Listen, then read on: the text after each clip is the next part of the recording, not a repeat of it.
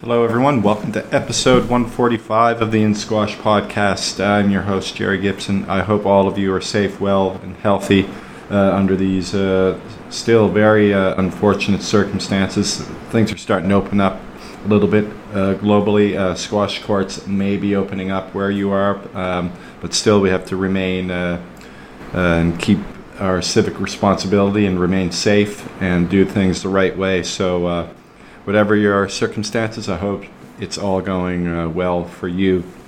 And now today on episode 145, we have a friend of the podcast coming back on. I think it might be his third or fourth appearance. Rob Dinnerman, a man who knows his squash, his history. He's written several books, most recently The Sheriff of Squash, The Life and Times of Sharif Khan, as well as several others, including The History of Harvard Squash and the history of Princeton Squash, and Rob and I have a tremendous chat, and there's several things to talk about. Firstly, we get into the Brown squash situation, which many of you know. They cut their squash program, a historical program there. It's been around probably since the inception of the varsity scene in the U.S., the Ivy League, one of the Ivy League schools there. It has a lot of tradition, not necessarily one of the better squash programs, especially recently, but we talk about that situation. We also get into, in keeping with varsity squash, we talk a bit about last year's varsity season, and then we get into one of Rob's passions. He's a professional doubles player himself, and we talk about the pro doubles tour and what that's been going through, the top names in the game, the Mudges, the Manic Mathers, the Chris Callises, how they what they've been up to, how they did in the season last year. And we also get Rob's insight on the COVID situation. So I know you're going to enjoy this episode 145, with a friend of the podcast, Rob Dinnerman. Now, before we get into that, though, I just want to talk to you about our sponsor, Active Scout. Active Scout is a growth and retention tool for squash clubs. Now that clubs are slowly looking into opening their doors, we want to help your community grow. Not all members are returning from this break, so growing membership is more important than ever before. Start with you and a few of your regular partners. Active Scout can be your chat tool for arranging games and going for a jog. Post updates about your club on the social platform and check out what other clubs are doing to get up and running faster. This is key. Next step, let your club manager know about Active Scout. If your club still uses pen and paper as a booking system, this is an opportunity to upgrade for free. That's right, upgrade for free. If your club already has a booking system, let us know what your system is and we'll shortlist it for platform integration. Active Scout was designed by a level 3 coach to help grow our sport, so reach out to us today. Now, Active Scout is beta testing. Contact Rob at activescout.com or Rob at Active Scout. That's Active Scout without the E. And we will send you a link to download the app. The email is just like the website, rob at activescout.com. That's Active Scout without the E. So get in touch with Active Scout and let's get back on the court in the safe way, in the right way, and in an efficient way. So here it is, episode 145, friend of the podcast, Rob Dinnerman. You are. Okay. Well, Robert, great to see you. And first, before we get started, I just wanted to know how you and yours are doing during this difficult time right now. Everything's fine at my end. I'm trying to be careful in, whatever ways one is supposed to be during this period, but and anything can happen at any time. But so far, so good. I've been fine in terms of my health. That's good. Thank you Good for to asking. hear. Good to hear. You're in New York, right, Rob? Yes, I am. Yeah. So California and New York are probably the two states that kind of stick out when it comes to sort of the numbers and the ways that the governors have been dealing with it. So without getting too political, because that's not my thing on this show, but podcast. Just wondering how you feel Cuomo is handling it. I mean, he takes an awful. He's very deliberate when he's speaking at his news conferences every day. But I think he's being sensible, and I think he's trying to be prudent in the way he reopens the city and the state. This coming Monday, the 8th, is kind of the next phase of New York's reopening. Again, I think they're trying to be careful, and I think that he's doing the best that can be expected under these circumstances. Right on. Well, we'll get into a little more on the COVID situation as it pertains to what we love, squash, in a bit. But before we get into that, one of the big reasons why I was hoping we could have you on, we've got you here today, is the varsity squash scene. Now, I'm not sure if this is collateral damage from the COVID situation or not, but it sounds like it, even though Brown may not want to say that. But according to the university statement, they're cutting 11 varsity sports as part of their excellence in athletics initiative, as they call it: golf, fencing, and track and field, as well as squash. So I'm just wondering, sadly, squash. So what have you heard? Well, to begin with, I think the excellence in athletics is a little bit ironic in view of the fact that they're cutting the sports that they are. But in terms of Brown, there's been quite a bit of pushback and some very angry reaction in the squash community, particularly, of course, among people who played squash at Brown. The school does not have it doesn't have a history of winning Ivy League championships, but it's been a solid, respectable program over the years. Stuart Legasic has been coaching there for several decades. From what I gather, he read about it or found out about the fact that the sport he's been coaching all this time was cut. He did not hear that from Brown University. He either heard or read about it, on a broadcast or on an offering. He was not consulted, and from what I gather, he was not informed by Brown, which is pretty shabby treatment. That is, in my view. Yeah. And Brown has had its moments. I mean, I wrote a history of squash at Princeton that came out a few years ago, and I hadn't even realized there were several years there where Brown actually beat Princeton, in squash. So it's not like Brown doesn't ever win any matches. They've had some good players. They've had some good teams. A player named Breck Bailey, who went to Brown in the class of 06, he won the John Skillman Award, which is sort of the highest award that a senior who's playing college men's squash can win. They've had some good. They don't threaten to win the Ivies, and I don't know. I think the record was not great at the Ivies this past year or for several years, but they've had good players and good teams, and the people who played there are very upset about it, and the people who are playing there now, I'm sure, are even more upset. So this has not gone over well in the squash community, and I've been surprised at how many people who went to other colleges have still voiced some unhappiness about it, because I mean it's a little bit of a slippery slope too. Who knows what other squash programs might be cut. Once other squash programs get a sniff of that, then they might say, here's our window if they so consider that. Right, and when you cut a sport back from a varsity sport to a club sport, it just not only does it make a difference in terms of financing, it does make a difference in terms of perception, and just in terms of the program's profile. So I mean that program is going to really suffer if this decision remains, as I say, and it probably will. But I will say there's been quite a bit of angry reaction to it, and I know that there's, I think, petitions being signed, et cetera. Yeah, I've seen a lot of the petitions on the Facebook. They've been going around quite a bit on the social media side of things. But I was just wondering, I mean, with the varsity scene, over the last few years, the momentum that it's generated, it's been huge, and it's such a great game, and you would know because you follow it quite closely. It's such fun to watch. I'm just wondering, at the U.S. squash level, U.S. squash administrative level, is there any pushback from there? Because they've obviously invested a lot of time, a lot of money, not only in varsity squash, but in high school squash and promoting it amongst juniors. I mean, this is a big thing if it starts to trickle down.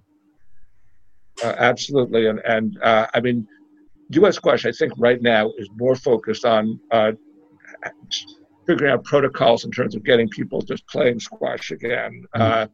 I mean, I'm not aware of exactly how they've reacted to the Brown situation. It's only broken the last couple of days. But again, I think most of the statements that they've been issuing over recent weeks has been more just in terms of the viability of people getting on court in some context, whether it's hitting a loan or different protocols involving the clubs. All the clubs virtually are still closed. Yeah. So it's not, the club I belong to, all the clubs in New York, all the clubs that I'm aware of in New York that have a squash program, I don't think any of them are open right now. Maybe they're not even allowed to be open based on whatever Cuomo's edicts are. But whether they're allowed to or not, they're not open.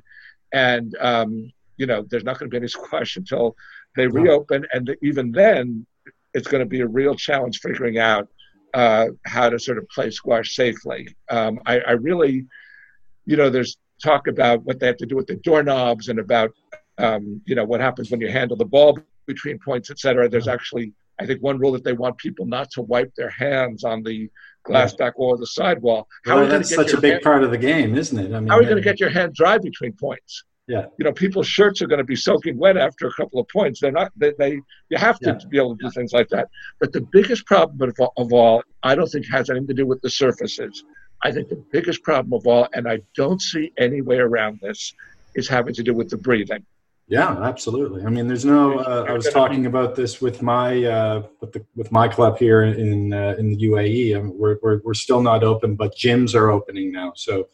And I'm sort of the de facto pro at the club. There's no one really there. So they've asked me to put together a list of list of games potentially that we could play that would also include some type of distancing between the players, like a boast drive routine or drop drive routines where it's competitive and you keep points, things like that. But I saw Squash Canada's press release or release to the community, and it did another interesting and odd one was carrying 2 balls on the court, which and how is that, and how do they expect that to work exactly? I don't think that's going to work. Okay. I mean, I don't even know what the theory is. I mean you're playing with 1 ball at a time. If you I think the theory was say you and I were playing, we both have our own ball, you serve, you win the serve, you serve, you win the point, you collect the ball. I win the next point.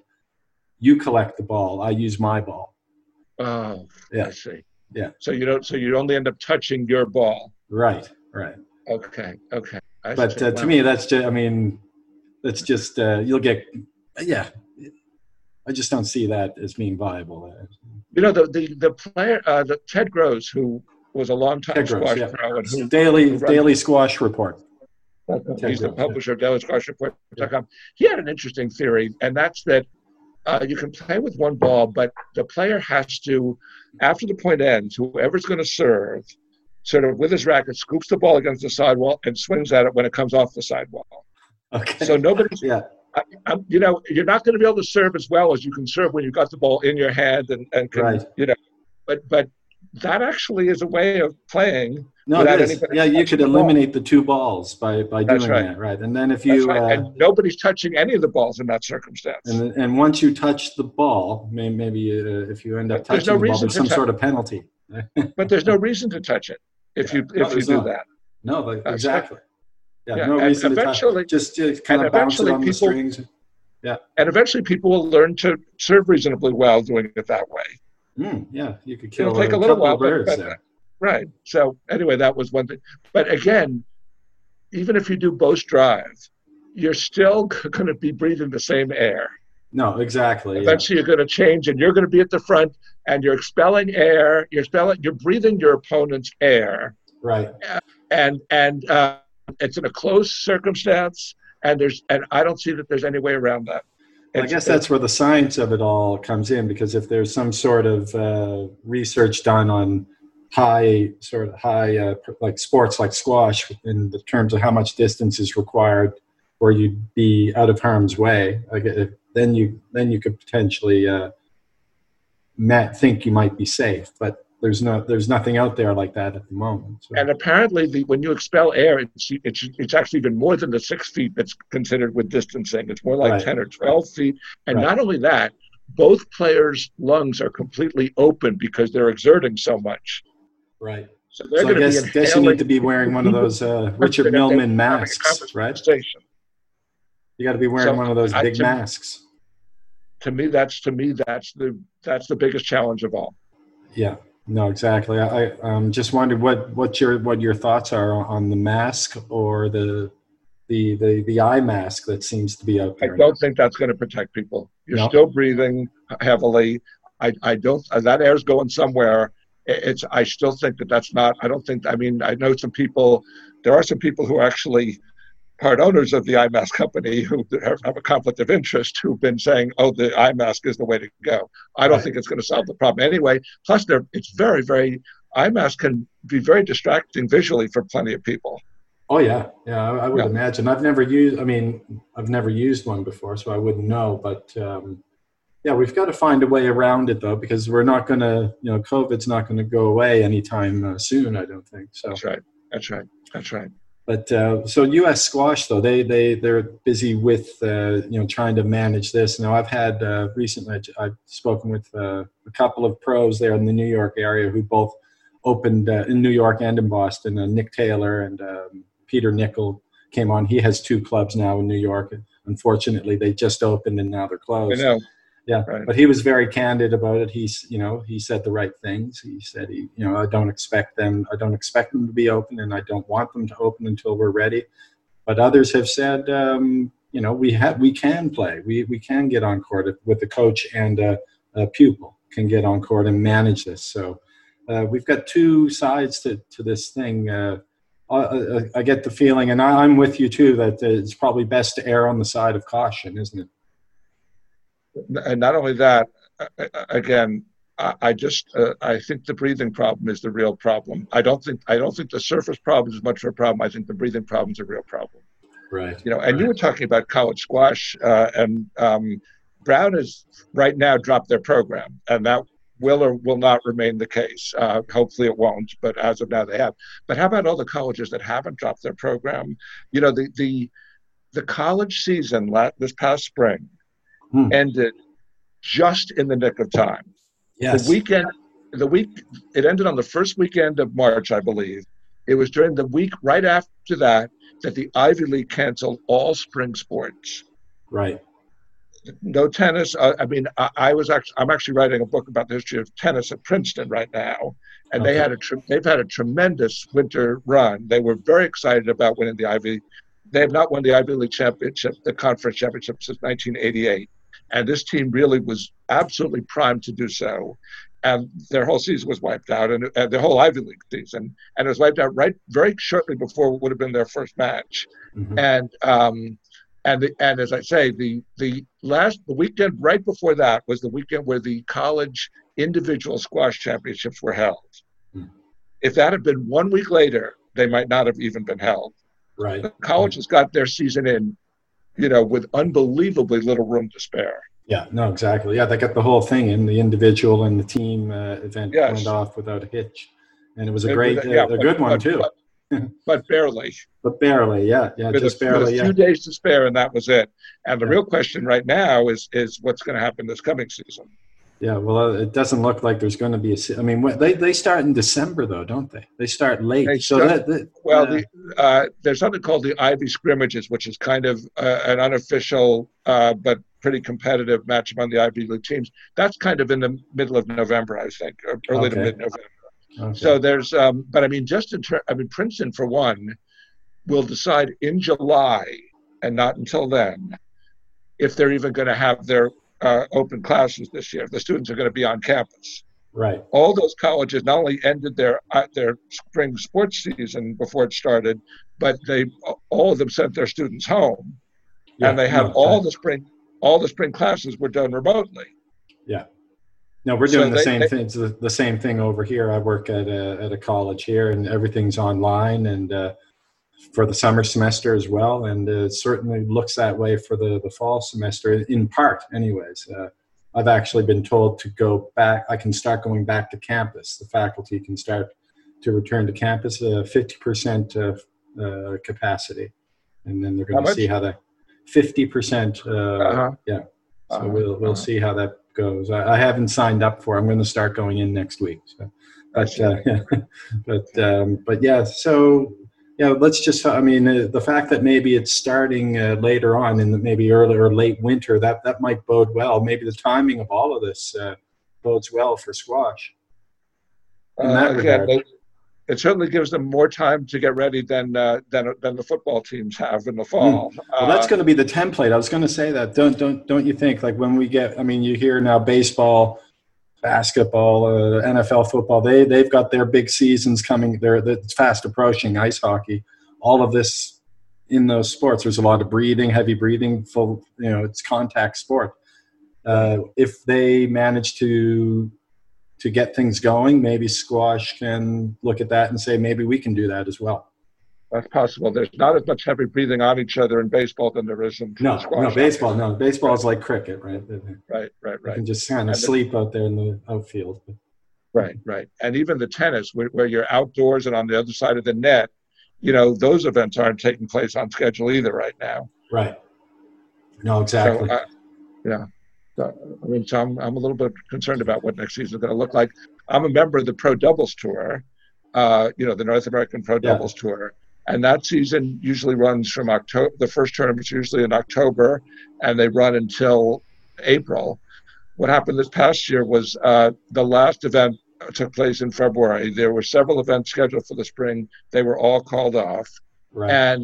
And based on the last email that was sent by the person running that doubles tour to the player membership, the current plan is more in terms of having the tournaments begin in early 2021. Again, they might adjust their thinking based on some development in the next few months. But as of right now, their thinking is to not have the event that they've had in the fall. Right.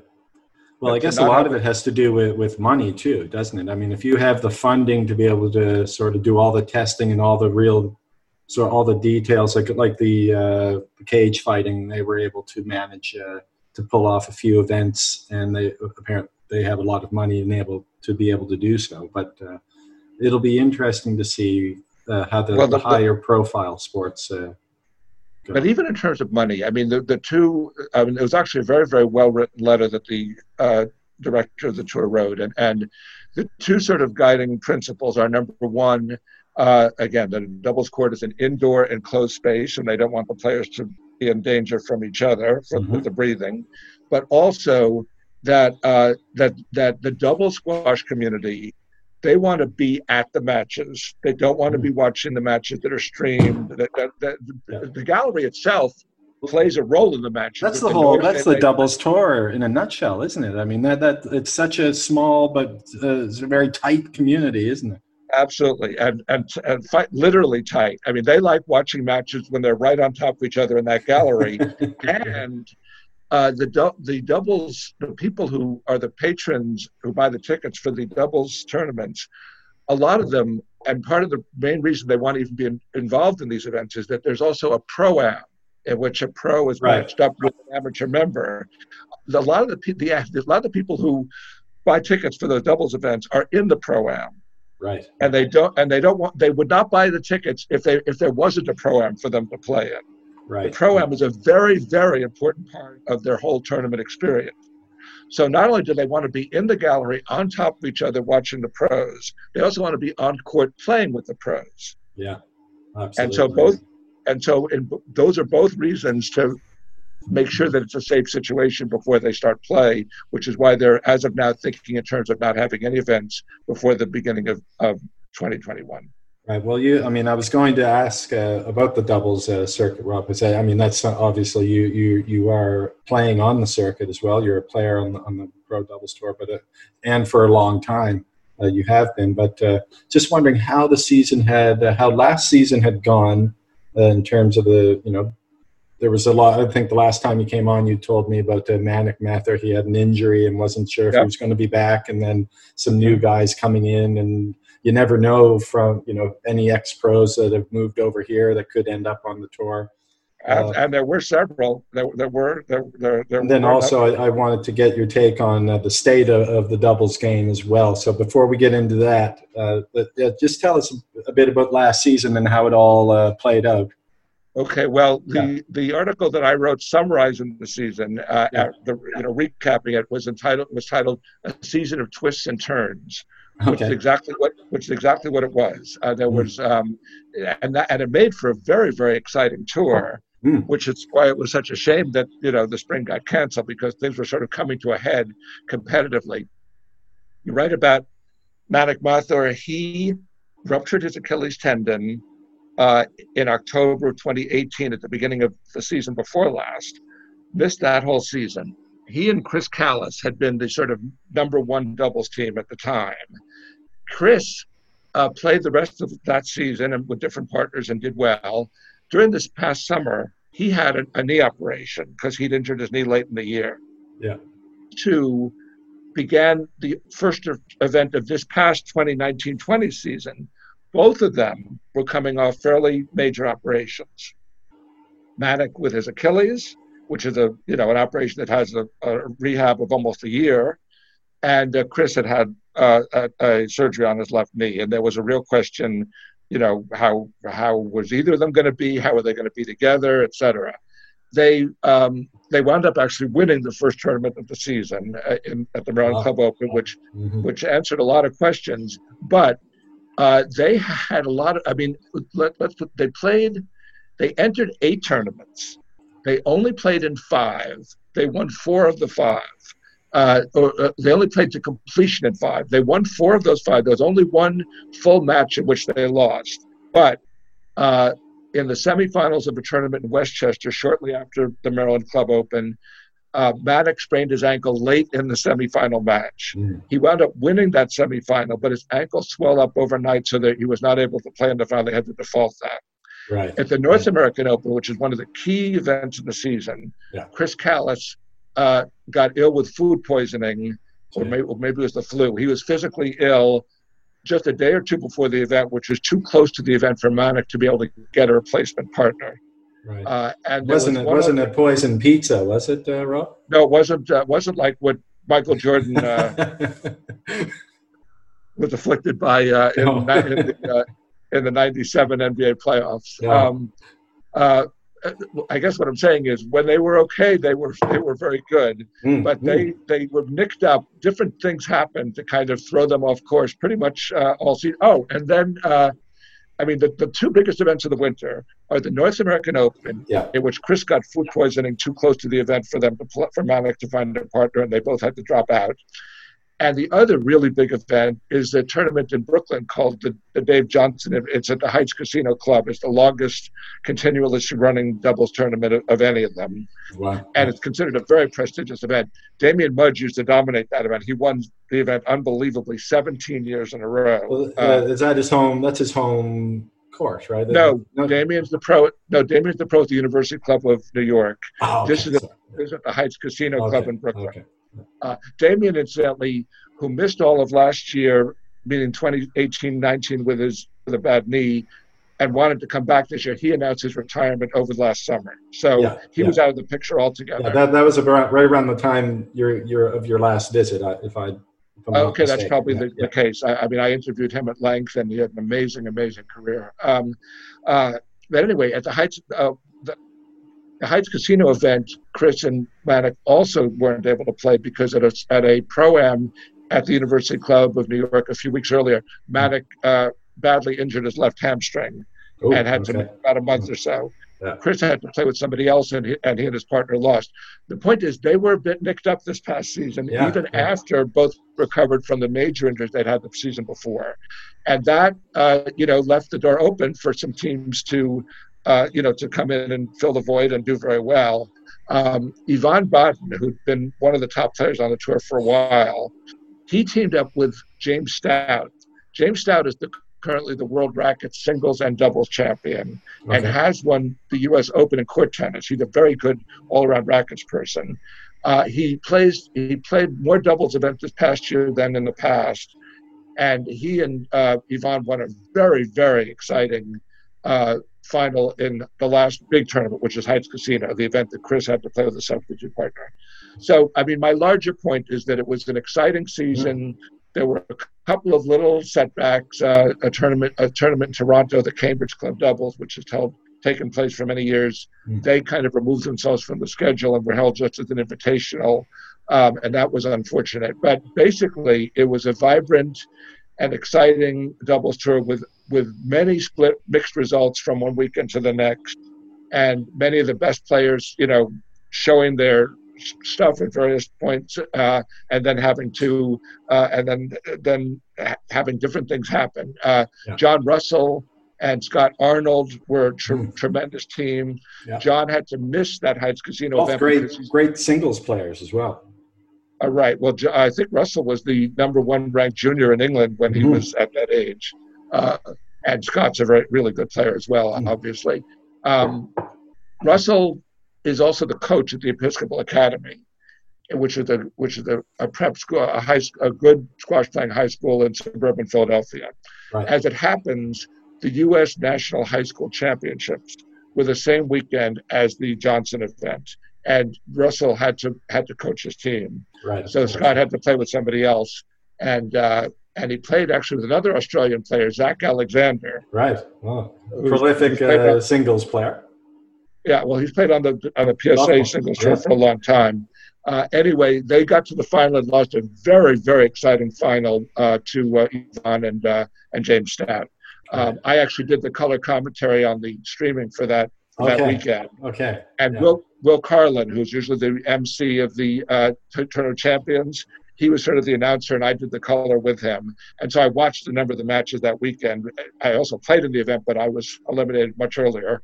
And it was great stuff. Heights Casino is a closed, kind of cozy club, and it's always got an extraordinarily sort of amped up atmosphere. Yeah. And the games were very close, and there were some spectacular shots at the end.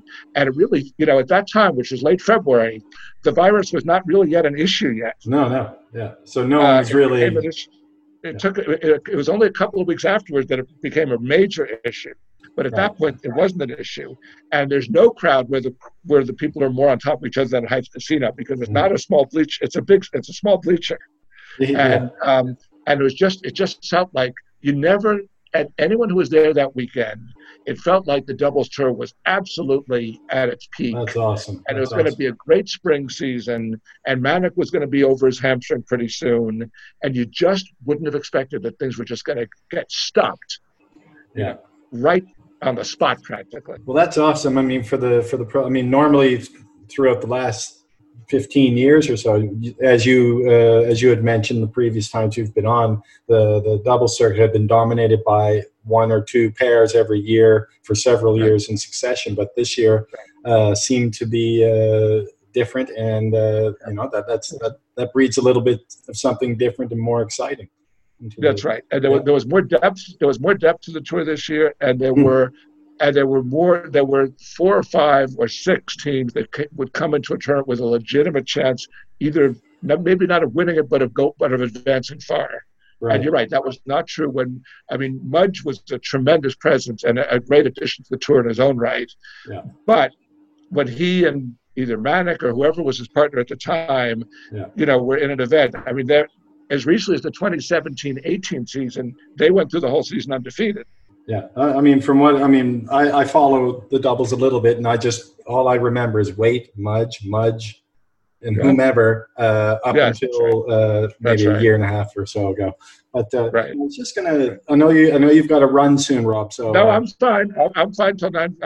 I'm fine till. For quite a while still. Okay. Now, I was going to ask you, because when I think it was the Cambridge event in Toronto, and then maybe one other event, I'm not sure, that were canceled due to, I'm not sure why, due to sponsor. But it's not like the Pro Doubles Tour would fold because of something like that, because each event is kind of special in and of itself. Isn't that the way the doubles circuit is run? They're not reliant upon say the PSA to sort of oversee each event and run it that way.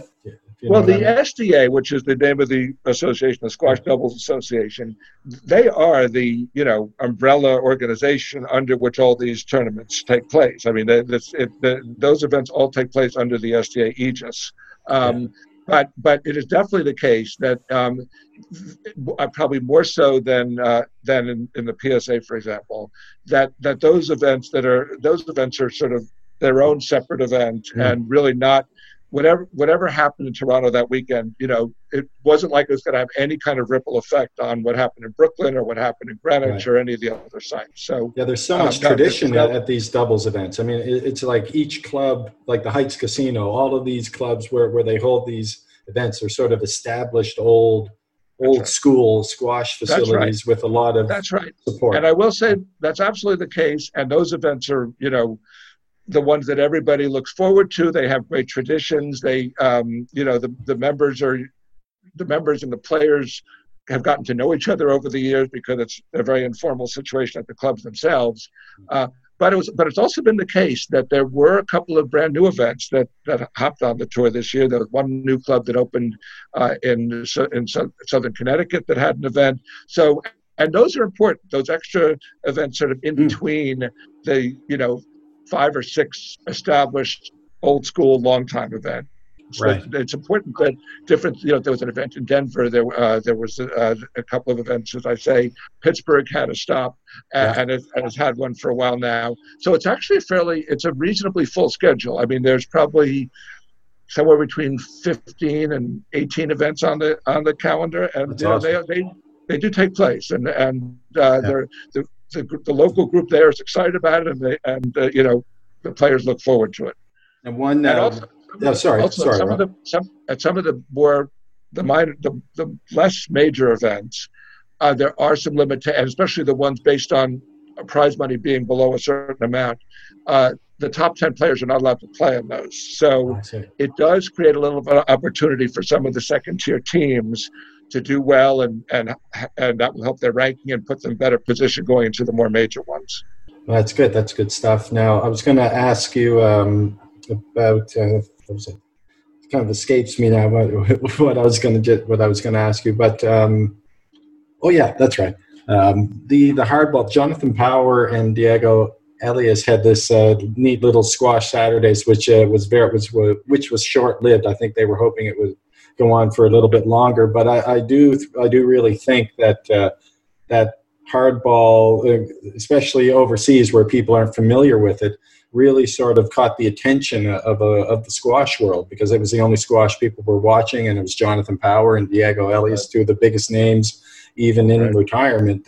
He's the big name in squash, and it really, I think, was a great showcase for just how exciting. I mean, hardball at the highest level is such an exciting game to watch.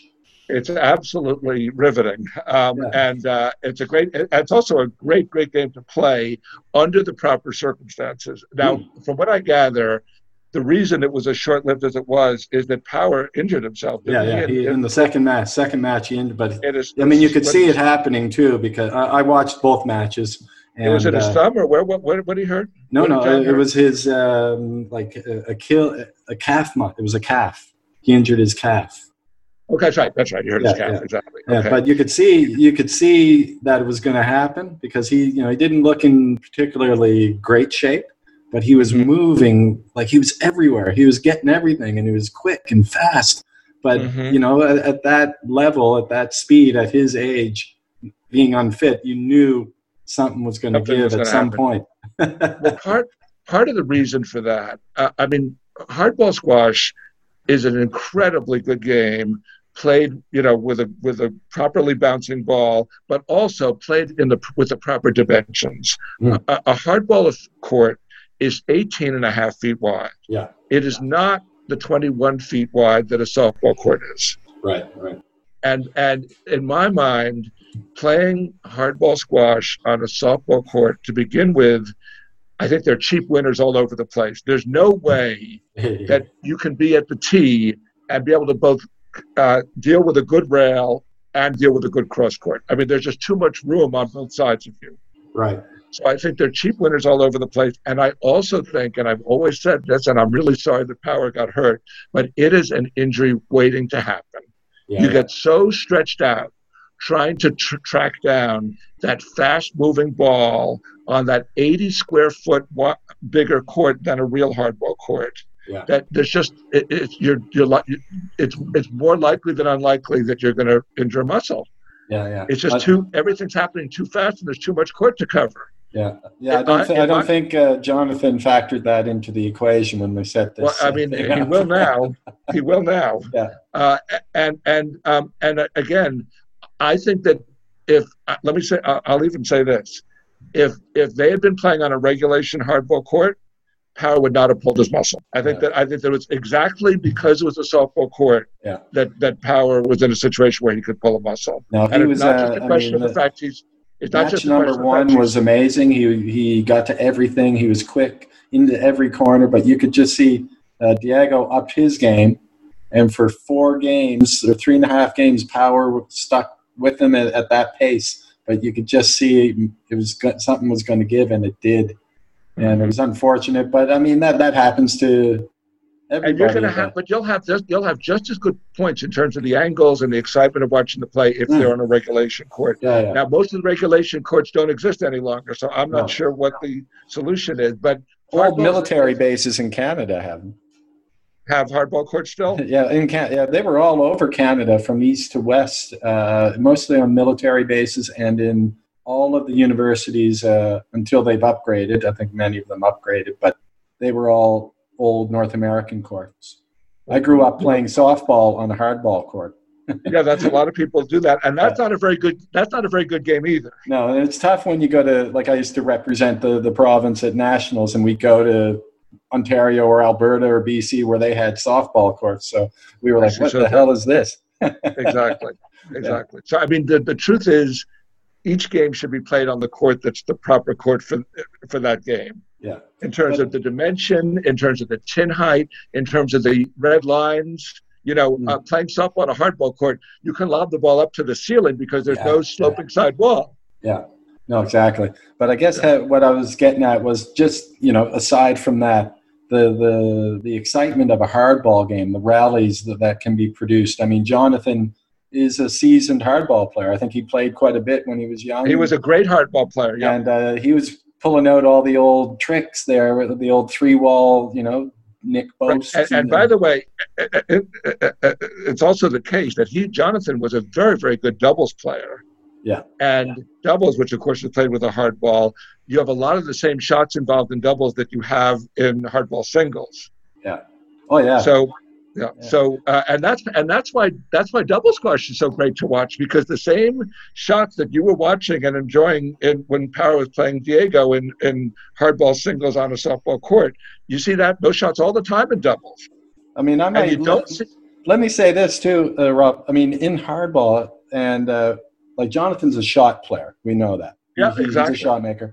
Hardball, maybe I'm wrong here. Correct me if I'm wrong. You know more than me, but I just think hardball is more of a shot maker's game. I mean, JP he looked amazing out there. Power has always had a kind of hardball aspect, even to his softball game. That short little backswing and then boom. Absolutely. Plus he's got that gambler's mentality. He likes to force the action, and he's in addition to being very gifted with his wrist and everything, he's very creative as a player. Yeah. And you can do so much more with that ball. With that ball, you can do a lot with that ball in terms of shot. Right. The way he plays or the way he thinks in terms of playing is much more rewarded playing hardball than it actually is playing softball. I mean, in spite of which he won all those major championships in softball, but he won those in playing softball really with a hardball-oriented game. Yeah, absolutely. Yeah, so I think it really opened the world's eyes to how exciting hardball can be, and then there may be some more pro players maybe converting over to hardball once they if they move stateside or decide to do that. They see that as a viable another source of income to add to their coaching or whatever they're due in terms of their squash in the U.S. Right. Zach Alexander, incidentally, won the U.S. Hardball Championships, nationals, the last couple of times it's been played. Yeah. And actually, it wasn't played this past year because the virus got in the way. But and by the way, not only was the Ivy League spring sports canceled, all the late March through April U.S. squash tournaments were canceled, including the Hardball Nationals and the U.S. mixed doubles and some other events. But there was actually in 2019, the way it worked out, the Hardball Nationals was held in New York at the Harvard Club the same weekend as the SDA Brooklyn doubles tournament. And as hard as this is to believe, on Sunday, Zach Alexander won the Hardball National singles final, and then took a subway or a taxi down to Brooklyn, and won the doubles, the finals of the Johnson doubles as well. Wow, about 4 or 5 hours apart. That's awesome. Now, did you know Dean Brown at all? Oh, of course. Yeah. I played against Dean Brown. He did the commentary on the Power Squash Saturdays. Yeah. I know Dean from back in the day, and but he was I think he was the last winner of the Canadian Junior Hardball Championship the last time they held that event. I think under 18 he won that. But he was a solid hardball player. Most of those guys from Ontario. A lot of like Scott Stoneberg. Of course. Dean Brown, those guys, Scott Dulmage. We're all quite. In fact, Dulmage won the U.S. National Hardball Championships in 1988, and it was the year before that in '87. I think that he won the Canadian Nationals as well. Scott's a very good hardball player, and those guys played at the University of Toronto. I think most of them, and they had a team that played. They had always entered a team in the American Intercollegiate Championships. Yeah. And they University of Toronto and the University of Western Ontario, both prolific Canadian varsity squads. Right. I think it was Ontario. That Jack Fairs was the coach there. The University of Western Ontario. Yeah. Yes. Right. Yeah. And Jamie Crombie played there as well. Yeah. Right. Yeah. And Crombie one year got to the finals of the Intercollegiate Championships in the '80s also. So right. I mean, those teams were a real presence in the U.S. college squash scene. Yeah, I guess they don't these days. I guess the University of Western Ontario. I think they came in 11th last year in the U.S. varsity scene. They didn't quite get to tier 1. The two tiers. They didn't play in the Potter Cup. They played in the second division. They played in the second. They came 11th overall, I think. Okay. So they were. I think there was one year that Western Ontario actually won the intercollegiate. Well, they had Gary. I think Gary Wade, even before he played for Harvard, played at Western. Might have played for Western, along with Crombie and a few others. All of our top guys who go to university and don't end up in the States will play there. So, yeah. But, Rob, you've been great with your time.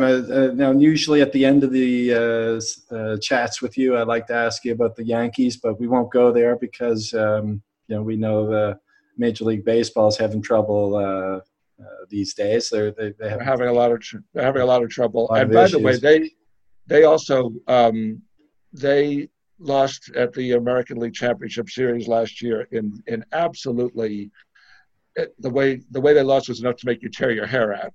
They ended up letting Jose Altuve, who's the only guy on the Astros who you that's another story. They were stealing signs. That's the whole thing. Well, there you go. That's another story. But this past year in the playoffs, he hit the walk-off home run that eliminated the Yankees. Yeah, he is the only guy you can't let beat you. That whole line. They should were the bases loaded? No, they should have walked. Yeah, the intentional walking. Yeah. Absolutely. And when you were watching this, what were you thinking? I was thinking, I can't believe they're pitching to him. The Houston ballpark has a very short left field fence. It doesn't take much of a fly ball to hit a home run there. There was a guy on second with 2 out. Yeah. So Altuve, there's no risk in walking him. No, and exactly. You've got to he's capable. He can hit one out of the park easily. He's killed the Yankees over the years. Yeah, he's the one guy you cannot let beat you. And they pitched to him, and he hit a home run, and that was it. So it's a terrible, terrible job on Chapman's part. Was it Boone? Who's the Chapman decided to pitch. Yeah. Chapman. It was his decision. Okay. Yeah. It was his decision. That's right. And he, by the way, had given up when he was pitching for the Cubs in the 2016 World Series, when the Cubs finally won their World Championship. He was the one who gave up a home run to the Cleveland hitter that tied that last game, that game right. 7. So he's given up some very, very costly home runs. He had a bit of scar tissue there, maybe. Exactly. So anyway, who knows? Hopefully baseball will be started this year. The Yankees have a number of people who have injuries, who won't be ready to start. But I'm not going to start thinking about baseball till it's a little closer to happening. Well, you're going to have to get your baseball fix by watching the Korean baseball league. And that hasn't done much for me. That's not doing much for me. Well, Rob, it was great catching up with you, and thanks so much for everything. A great chat with you, and let's hope things get back to some sort of normalcy. But most importantly, stay safe and stay healthy. You as well. Thanks for having me on, and I look forward to speaking again when we have a good time to do so. Always great having Rob on. Many thanks for that. Lots of insight there on all aspects of the game, the varsity situation, the COVID situation, the pro doubles tour situation. Rob's always a great guy to talk to about that stuff. And as I like to say, he's forgotten more about the game than I'll ever know. He's a fountain of knowledge when it comes to that kind of thing, the historical side of the game, and a good pro doubles player himself back in the day. And I still think he's still giving it a go on the pro doubles tour. But again, thanks again to Rob for episode 145, and thank all of you for listening. Please continue to listen. We're up on all podcast apps as far as I know, Google Play, Spotify, iTunes. We're up. Of course, our main page is the SoundCloud page, but please go there, share it with your friends, give us a like, give us a review.